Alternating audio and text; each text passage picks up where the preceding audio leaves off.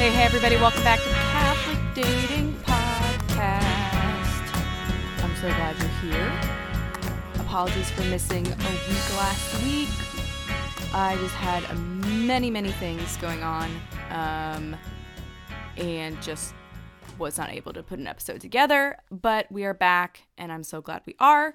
Today's topic might not seem relevant to dating, but I think it's relevant to singleness, which most people dating hopefully are single, because the older you get and are still single, the more you have to make financial decisions about your present, about your future, kind of on your own, which is not a place a lot of people expect to find themselves. And so I was just like that. I never planned or expected to buy a home before I was married.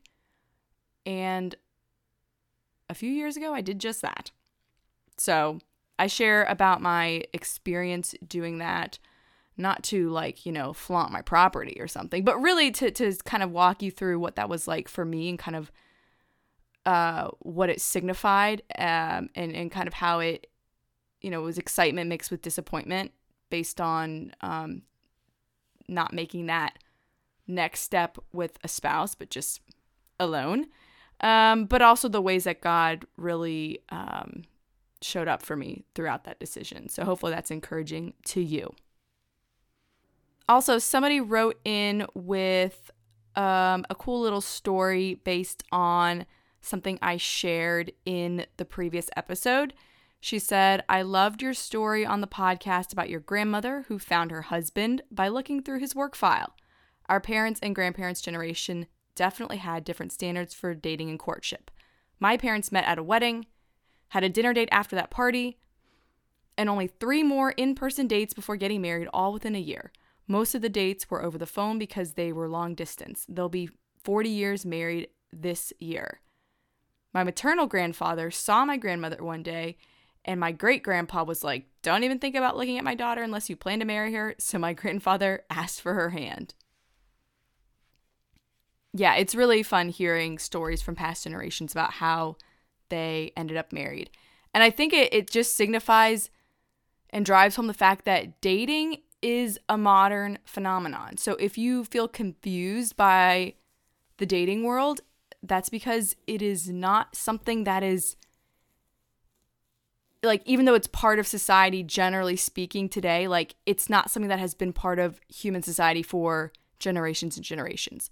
People have always been marrying, for thousands of years, people have been forming committed partnerships with someone of the opposite sex with whom they choose to rear children. But how they got into those companionships has varied greatly. That's something I notice watching Indian matchmaking, because they'll always show little vignettes of older couples who had arranged marriages, and they show them 30, 40 years later, very much at ease with one another and seeming very happy about their decision. But it's so crazy to imagine marrying someone that you have barely met. Meanwhile, these millennial Indians or Indian Americans are working with a matchmaker, which is kind of the midway between arranged marriage and what they call in India love marriage. They want someone who meets all their criteria. They want to have that spark, but they're using someone to help them get there. And it's, I think, intended in those situations usually to be a kind of quick courtship. So, there's no one right way to do it. There's definitely wise ways to do it and unwise ways to do it, but God can work through it all. So, yeah. All right. Let's get into today's topic.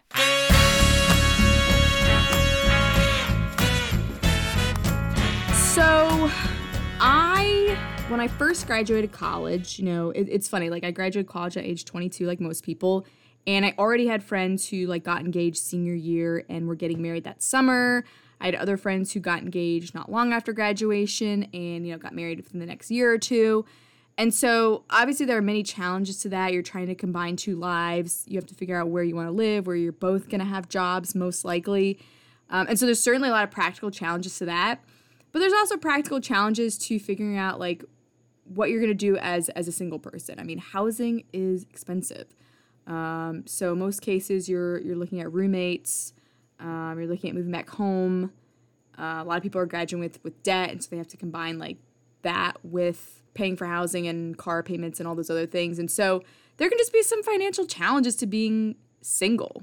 You're single income, but you're probably starting at the bottom of whatever your field is. So for me, I graduated college and I got a job at the high school that I went to, and which was obviously in the town that I grew up in. My parents were still there. My mom actually worked at the school as well. And so I moved back home and dedicated 3 years living at home to completely paying off my student loans, which I'm very proud of. And I'm very glad that I was able to do that in such a timely manner because so many people aren't. I mean, I have my older sister got engaged a year after she graduated college, got married the next year. And her and her husband, married at age 24, they both had college loans that they had to have on top of mortgage and then, started having kids. And so they're still dealing with the student loans. So I'm so grateful that I was able to live at home and pay off my loans. And then once I did that, I was like, okay, I want to move out, spread my wings. And so I moved in with a roommate. That lasted a little less than a year. There were some challenges there, so I moved back home for another year.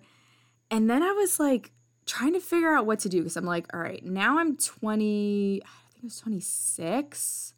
It's like I'm 26. I don't want to keep like living at home. Like that's getting to be a little old, right? And already at that point, the majority of my friends had gotten married or were soon to get married. And the challenge of that was that meant I really didn't have anybody to live with. Like it was very hard to find a roommate. I cannot imagine living with another married couple as a single person other than my parents. That just doesn't sound ideal at all. So I was kind of in a tough spot because I was a teacher, and teachers don't make that much money. And there's plenty of other professions that, even though they're respectable, they don't make a lot of money. And even if you do make a lot of money, depending on the city that you live in, housing costs can just be so expensive. So I'm like, what do I do? I think I was starting to think about this when I was 26, and then I turned 27, and it was like, I really got to figure something out. And my mom was like, well, have you thought about buying a house? I'm like, no, I don't want to buy a house. First of all, houses are a lot of work, and I don't know how to take care of a house. Like, I can clean, but I don't know about repairs and all those kinds of things. Second of all, I was like, I don't know if I can afford a house. And really, third of all, the deepest thing was like, I'm single. I want to get married. I don't want to buy a house as a single person. That almost sounds like you're resigning yourself to not getting married. And it also sounds a little bit like, I don't know, it's just kind of sad. Like you sort of dream about the thought of like being engaged and like planning where you're going to live together and like buying a house together. And there's something kind of romantic about that. And so just like the thought of buying a house was kind of depressing because it was sort of a reminder of where I was in life and that I wasn't where I wanted to be or hoped I would be or where my friends were. And it's kind of good to acknowledge like the tensions in that state that we're not always where we hope to be, and maybe you feel good about where you are, but then all of a sudden you look to your left and your right and you see people at different spots and you start to feel kind of bad about that or insecure about that. And then on top of that, there's just the daunting decision of like buying a house is a huge financial investment. All right, most people are not paying cash for a house. They're getting a mortgage, and most people are getting a 30-year mortgage. Like, okay, I'm 27. I don't know what I'm going to be doing when I'm 57. I don't even know if I'm going to live to be 57. Like, God, I hope I do. But like, that's scary. At least when you're getting married, you're kind of already thinking about the long-term future. Like you've already said, or you're getting ready to say vows to this person for, as long as you both shall live. So there is kind of this forever mentality. But when you're single, you do not have that forever mentality because you don't have somebody to have that forever mentality with. And so it's kind of freaking out. I'm like, I don't have anybody to live with. and rent, here's the other thing, like, yeah, like rent. Now the thing, I don't know, maybe housing's a little bit different at this particular time in our economy, but this was 2019, and so the pandemic hadn't happened yet, the inflation had not happened yet, and so rent as a rent for one person, you know, in an apartment was just pretty pricey. Like, it was going to be a large portion of my salary. And it kind of sucks to feel like you're throwing away more than half of your salary just to temporarily live in a place that you don't even own. But I just knew, like, I love my parents. We have a good relationship, but I just knew I had to kind of be on my own because that was going to help me really grow and become, you know, more responsible, more independent, just kind of mature more as a person. So my older sister had her and her husband, they had actually just gone through the process of buying a different house. They had sold their previous home, bought a new home.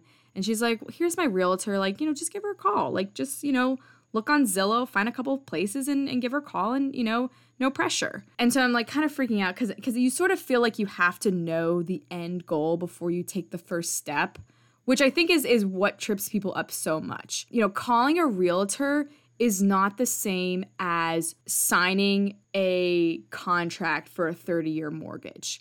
One is a first step, one is like a 12th step. And so I kind of like was freaking out, like kind of upset, didn't know what to do. I think I watched like a Father Mike Schmidt's video about making decisions, and he kind of had that advice about just take the next right step, okay? You can't, like, discernment is about gathering information, and so you can't like discern in isolation. You can't just think about all the abstract hypotheticals. Like, just make a choice, go forward, see what happens. So that's what I did. I found a couple places that were in my price range, that were in like decent neighborhoods, that kind of had, there wasn't a lot I was looking for.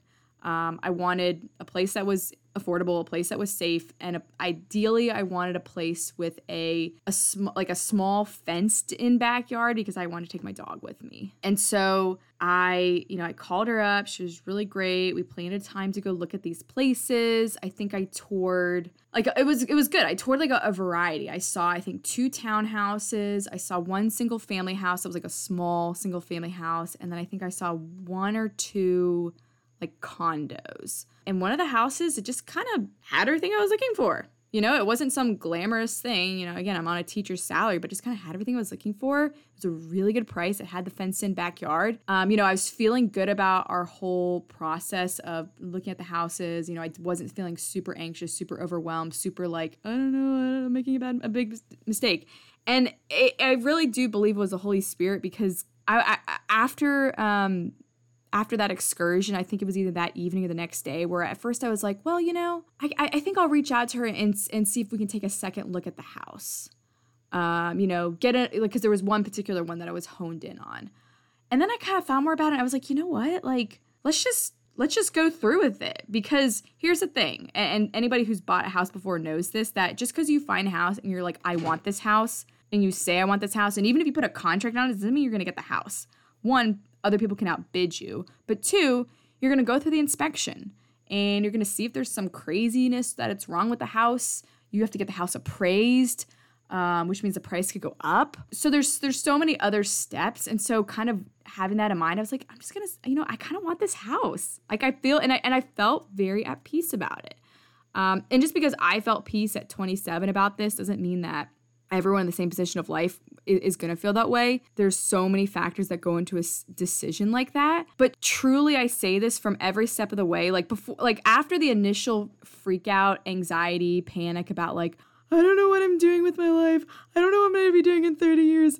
I don't want to buy a house as a single person. And just once I kind of was like, okay, take the next step, call a realtor. Take the next step, look at a couple houses. Take the next step, make an offer. Take the next step, make the the inspection, all those things. I just felt total peace the entire way.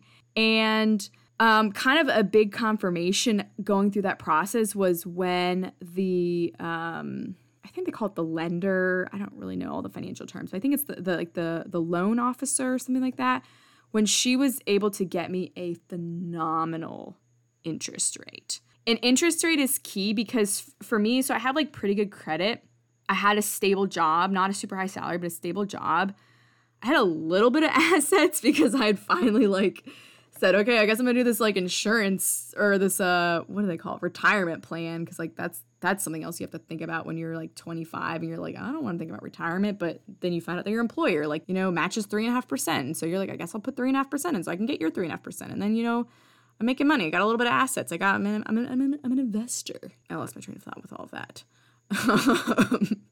Clearly I'm not an investor, but anyways, but yeah, so interest rate, though, is really crucial because that's kind of going to determine like what your monthly payments are going to be, because your monthly payment is going to have the principal, which is like the cost of the mortgage, and if there's any other like things that go into that, property taxes, all that, and then like divided over 30 years, 12 months. But then the interest is really going to make a difference into what your monthly payment is going to be. And I was on a tight enough budget that the monthly payment, whatever I'm paying, whatever check is coming out of my account, every month for my mortgage, insurance, property taxes, escrow, all those things that are kind of in, one little statement, that was really going to be the hit or miss there, is like, can I afford this monthly thing? And I got an amazing interest rate. And so my total like mortgage and all the things that are on that one bill was probably $250, maybe even $300 cheaper than like the cheapest kind of like 1-bedroom apartment that I would be getting. Now, of course, on top of that, you have water, because I was on city water. You have electric, you have a couple other things like that. But just getting that was kind of like confirmation, the inner peace, which is what you really want to look for with discernment, but then also some outer confirmation. Not to say that like obstacles are always coming from God trying to thwart you in one direction. Like certainly obstacles can just have very natural causes. Yeah, I mean, like this economy right now, not a good economy. So if you're trying to buy a house in this economy and you're having a lot of obstacles, it doesn't necessarily mean like God is trying to thwart you there. It's just the fact that we have a bad economy. And so discernment, it is tricky because you have to take in all of the factors, all of the external factors, all the circumstantial factors, and then like kind of those subjective internal factors. Like, do you feel peace? Do you feel calm? Do you feel... are you in a state of panic or freaking out? And even if you are, like, you also have to take into account, like, am I typically an anxious person? Like, am I more so anxious about the decision? Or is it this about decisions in general? Or is it this specific decision? So sometimes it's just good to have, like, you want to have community that you can bounce ideas off of. You want to have family. I really think it's good to have a spiritual director when you're trying to make big decisions. But I don't know. So that's a little bit of my story about buying a house as a single person.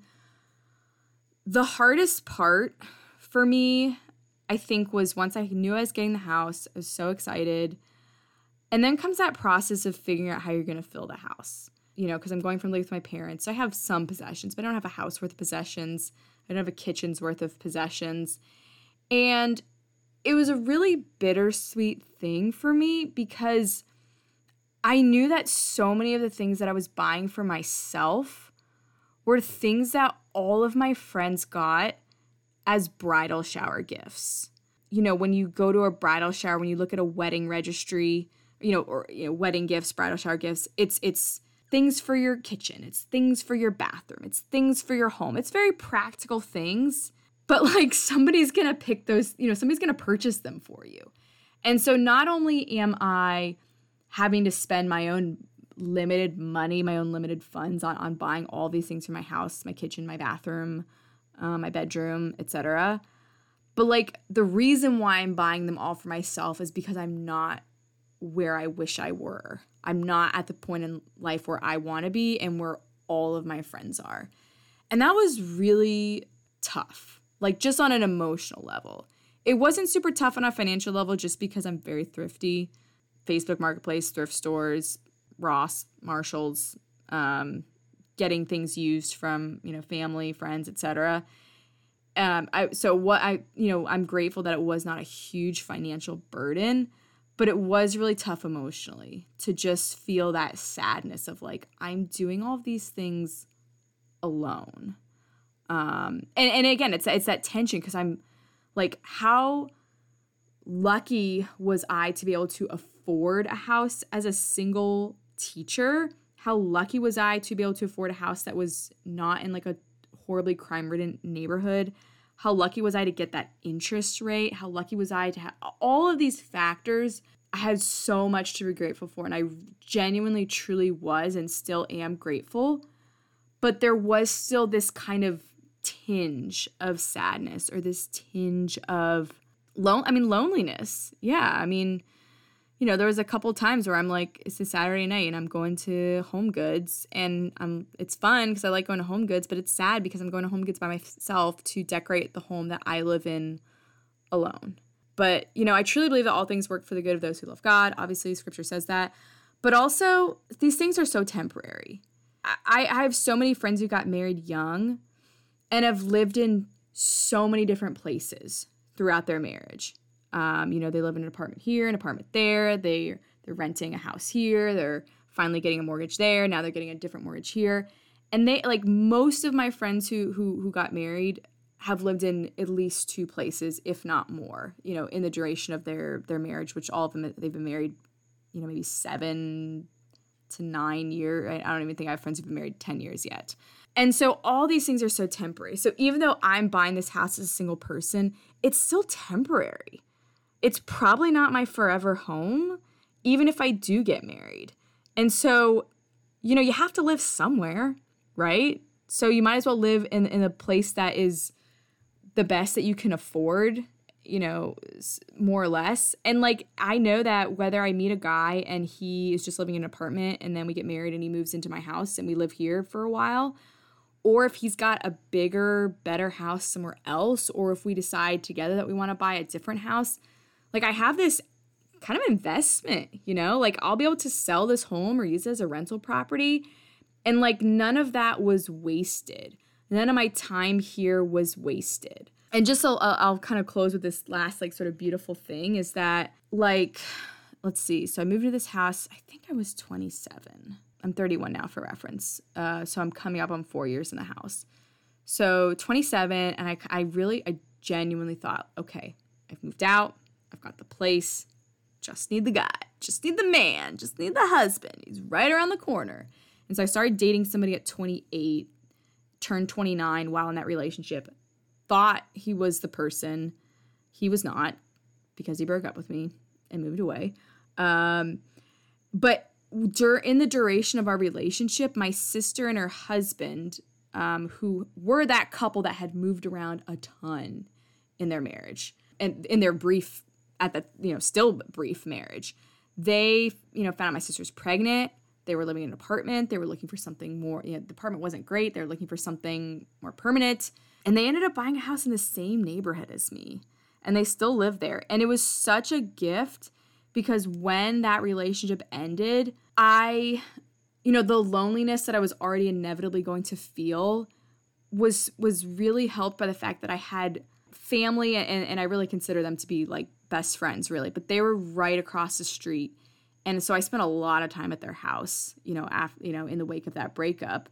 But it was so nice to not feel as alone as I could have. And that was just a beautiful gift of God. Again, him leading me to this house, to this neighborhood, however temporary it's going to be. I'll be living here 4 years. Who knows how long I'll live here? It could be only 5 years, right? 6 years, could be 10 years, could be 15 years, whatever. But just seeing the way that God has worked in my life through this kind of strange decision is really beautiful. And so if you're single and you're having to make those tough financial decisions, life decisions, future decisions, and they're just tough in general, but then they're especially tough because you don't have that person to plan for the future with. I just want to encourage you that God can still lead you in that time of singleness to a place of security, to a place of stability, to, he can provide for you and help you through those financial hurdles and help you through that time of loneliness.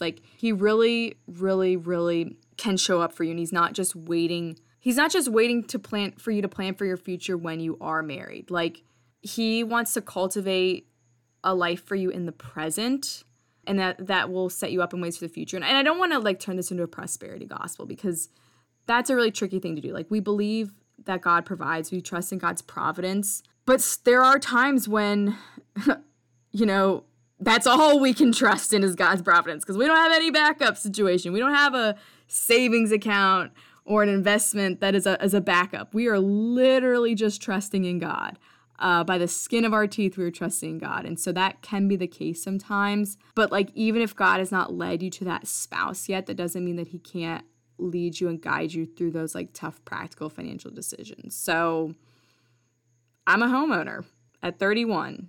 But I do believe God has brought me to this place and we'll use it all for good. So think we'll leave it at that. Thank you so much for listening.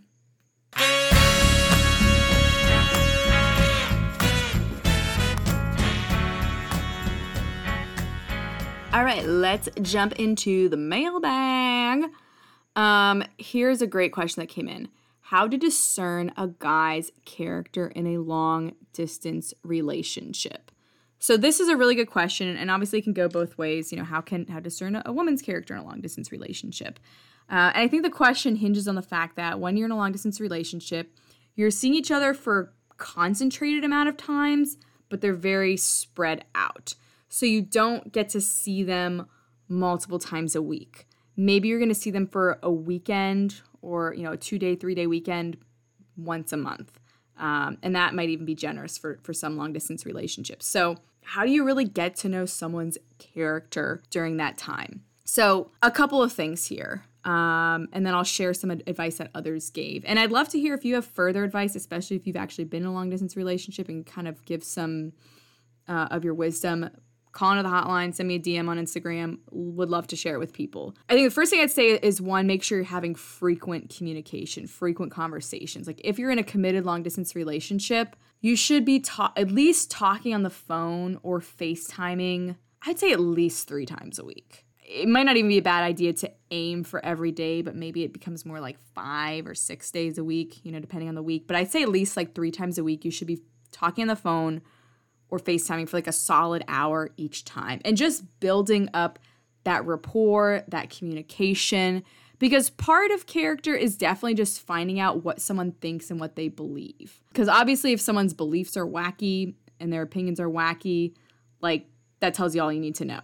The challenge is more so when their beliefs are solid, their opinions are solid, their morals in like the mental sense or the intellectual sense are solid, but you need to see if their character, their actions actually conform to those morals and values. And so one thing I would say is, and somebody brought this up in the advice, is like, make sure that when you do spend time together, you're not just purely going on like fun dates and like kind of doing that like romantic thing. Like try to work in some mundaneness together. So maybe instead of going out to a restaurant one night, you're going to cook a meal together. And so you're going to go to the grocery store together, or run a couple errands together and kind of have that mundaneness going on. I think when you also start introducing the person to friends and family, that can also help their character come out, as you guys have been together for longer and as you've introduced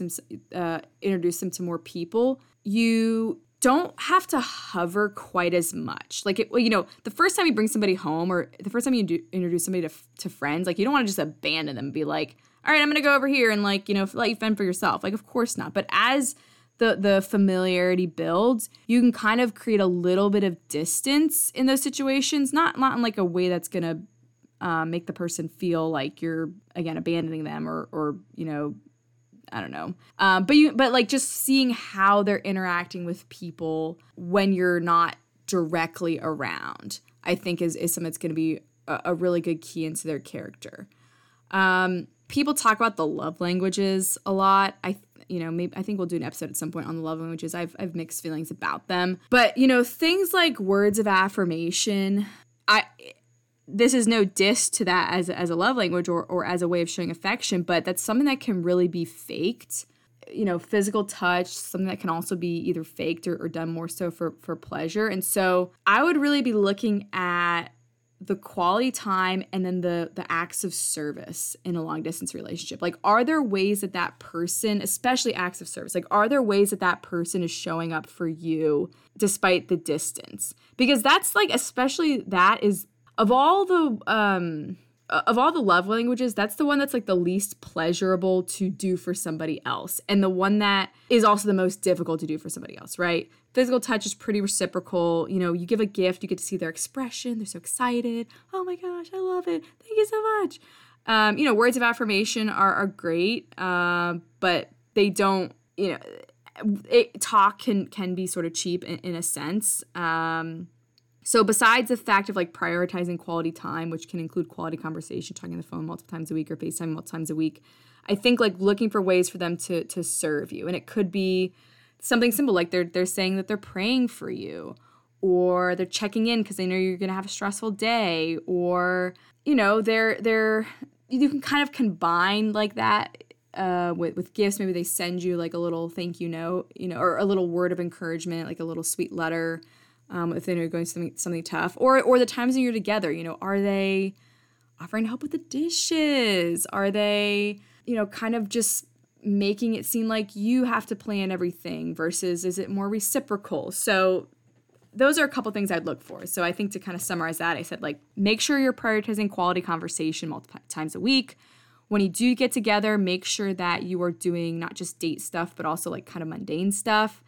Make sure you're introducing them to friends and family, and then getting to the point where you can step back and kind of observe them and see how things are going. And then seeing how they show up with like the acts of service in terms of the love languages. And then I guess one other thing, and this depends on where you are at in the relationship, and also depends on the kind of your boundaries and how you are, you know, with chastity and stuff like that. But I think eventually, if it's a long distance relationship, you eventually want to be able to spend a lengthy period of time together. So a week, 2 weeks, maybe even a month, depending on what your schedules are. So maybe that means going on a trip together, a vacation together. Or maybe that means one of you staying in the other person's city for a prolonged period of time, you know, more than just that fun weekend. You know, maybe somebody has a flexible job where they can work from home and they can go and rent out an Airbnb for a month and like live in that person's city. Apart from just the general question of discerning someone's character, just like discerning the relationship, if it's long distance, definitely eventually, you don't have to rush it, but get to that point where you can spend a prolonged period of time together. All right, so a couple other, like when I posted this on my Instagram, I got a couple of comments here. Somebody said, visit, spend time together, have real conversations, try to spend time together in non-vacation-like settings, in parentheses, go grocery shopping, paint a room, etc. That's a fun one, like not necessarily paint a room specifically, but like a household project. Again, you can kind of see how they show up, you know, their work ethic a little bit. Maybe find opportunities to do service together. I don't know if that sounds weird or doofy, but I really actually think that would be a beautiful thing, like to find ways to serve, you know, community service, church service together. They also said, you know, have the hard conversations and ask the hard questions, for sure. Another person said, it's not too different than in person. It's all about the conversations you have. How does he show up for you? Is he consistent? Yes, consistency is so key. You know, it's not just good when you're together, but it's good when you're apart. The communication is consistent. You can tell that you're a priority. Not that people, you know, aren't busy and don't have lives and don't have to like have their own obligations, but consistency, like it could just, and schedule things. I mean, you know, we talk every night at 7:30. That's great. Continuing on here, they said, how do you feel when you're speaking with him? Asking good questions to discern shared values. Then they said a personal story. I feel like I got to know my boyfriend deeply over FaceTime before we met. We would talk for hours every day, much more than I would have probably spoken to someone local in the first month. And then you try to meet up as soon as you can to make sure the connection works in person. It's definitely challenging, but very possible. Yeah, so I mean, that's kind of in a weird way the benefit of long distance dating is that you have to prioritize conversation. And I think eventually, you know, again, we can all kind of put our best foot forward, but I think eventually after prolonged conversations over weeks, over months, you can start to see if somebody's sort of full of it. Yeah. All right, and then somebody else asked a question. He says, this happens with a lot of Catholic girls. You invite her out for alcohol in a group outing or a one-on-one date. She gets uncomfortable and awkward and makes some comment indicating she doesn't really drink or doesn't have money or some other BS I'm busy excuse. She proceeds to post on her social media pics, videos from an outing in which alcohol was obviously consumed by her and a lot of it. So his question is, why do girls do this? So I can't really speak to whether or not this is a common phenomenon amongst Catholic girls. But I do think this speaks to a larger phenomena amongst girls in general, which is kind of a flakiness. And that can happen for two reasons. And both of them stem from the difficulty that women often have saying no. Part of this is personality and temperament. Women, on average, tend to be much more agreeable than men, which means that we don't like to displease people. And so we often communicate things very indirectly rather than just straight up communicating directly. And I think part of the reason for that might be related to a woman's relative defenselessness vis-a-vis a man. Just talking here from a physical standpoint, that like women have to use other means of avoiding conflict because if push comes to shove, she would not be able to contend physically. And so I think because of that sort of sociological, biological reality, that leads to a lot of women being on the flaky side, meaning having a difficult time saying no and sometimes even telling a lie instead of just being blunt. Now, some of this can just be immaturity,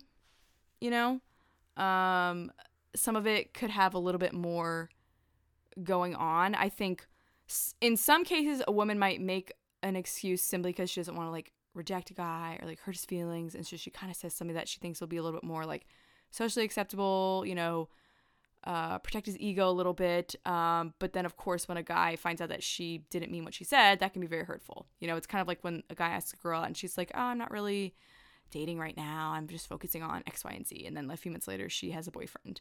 Now, I mean, to be fair, she could have changed her mind within the next few months and, her life could have changed, but also she could have just been trying to say something nice instead of just telling the guy, oh, thank you so much, but I don't think I'm interested. A lot of times girls will add, I'm not interested at this time. Because again, it's so hard. And I know that men don't understand this, but it's very, very hard for a lot of women to just bluntly reject someone. But it's also possible, I mean, you said in your question, she gets uncomfortable and awkward. There could be a legitimate reason for that. Something could happen that makes her feel unsafe or makes her feel creeped out. And she's just looking for the quickest exit, I remember once in college, this is the only time in college I went out to like a club with some friends, and this is like pre-Me Too days, and so I don't know what it's like in the clubs now, but like you're dancing, you're having a good time, and like a dude will just come up and start dancing with you, and you're like, okay, I guess that's what we're doing in the club. And so I remember that happening a few times, and then like as me and my friends are trying to leave and go home, like one of the guys that I danced with or dance with me was like trying to like walk out with us, like come back with us, like follow us back. And I felt kind of creeped out by it. And maybe he was safe and I just sort of felt uncomfortable, or maybe he wasn't safe. I don't know. But I didn't know how to lose him. And so my friend was like, okay, I'm going to pretend to be drunk and you're going to pretend like you have to take care of me. And that's what we did. And was it honest? No, but I didn't know how to tell a guy, get lost. And so we had this little charade. And I know that can be, some guys that might be hard to hear, but a lot of times it is kind of related to safety. Women will have signals so that if a guy starts talking about the bar and they don't feel comfortable, they have this signal and like their girlfriend will come up and kind of just like pull them away. And a lot of times the same action can be if she just simply isn't interested or if she actually does feel unsafe. And so I think this leads to a broader question that I would like to do an episode on, which is like the creepiness label. Sometimes guys will get labeled as creepy. Sometimes guys genuinely are creepy. Sometimes guys are socially awkward and do things that women perceive as creepy. And sometimes women completely mislabel guys as creepy. And so I want to talk about like what makes a guy genuinely creepy and not genuinely creepy. So, I don't know what was happening in these specific situations. But it is, it seems from your comment, it's happened on more than one occasion. But maybe there's someone in this circle that can give you some intel. But, if they're super young, they're probably more likely to be on the flaky side. But it is also possible that you said something or did something that made them genuinely uncomfortable. So, yeah, I think that's all I'll say about that for now. All right. So best of luck to you in your dating endeavors. Make sure you're following me at The Catholic Bachelorette on Instagram. You can DM me your dating questions, your dating stories, your dating horrors. And you can also call the hotline, which is the phone number of 571-348-4132. That's a Google Voice number. So you just give me a call, leave a little message, a little voicemail, and I might just play it on the pod. So, thanks for listening. Happy dating. Good night.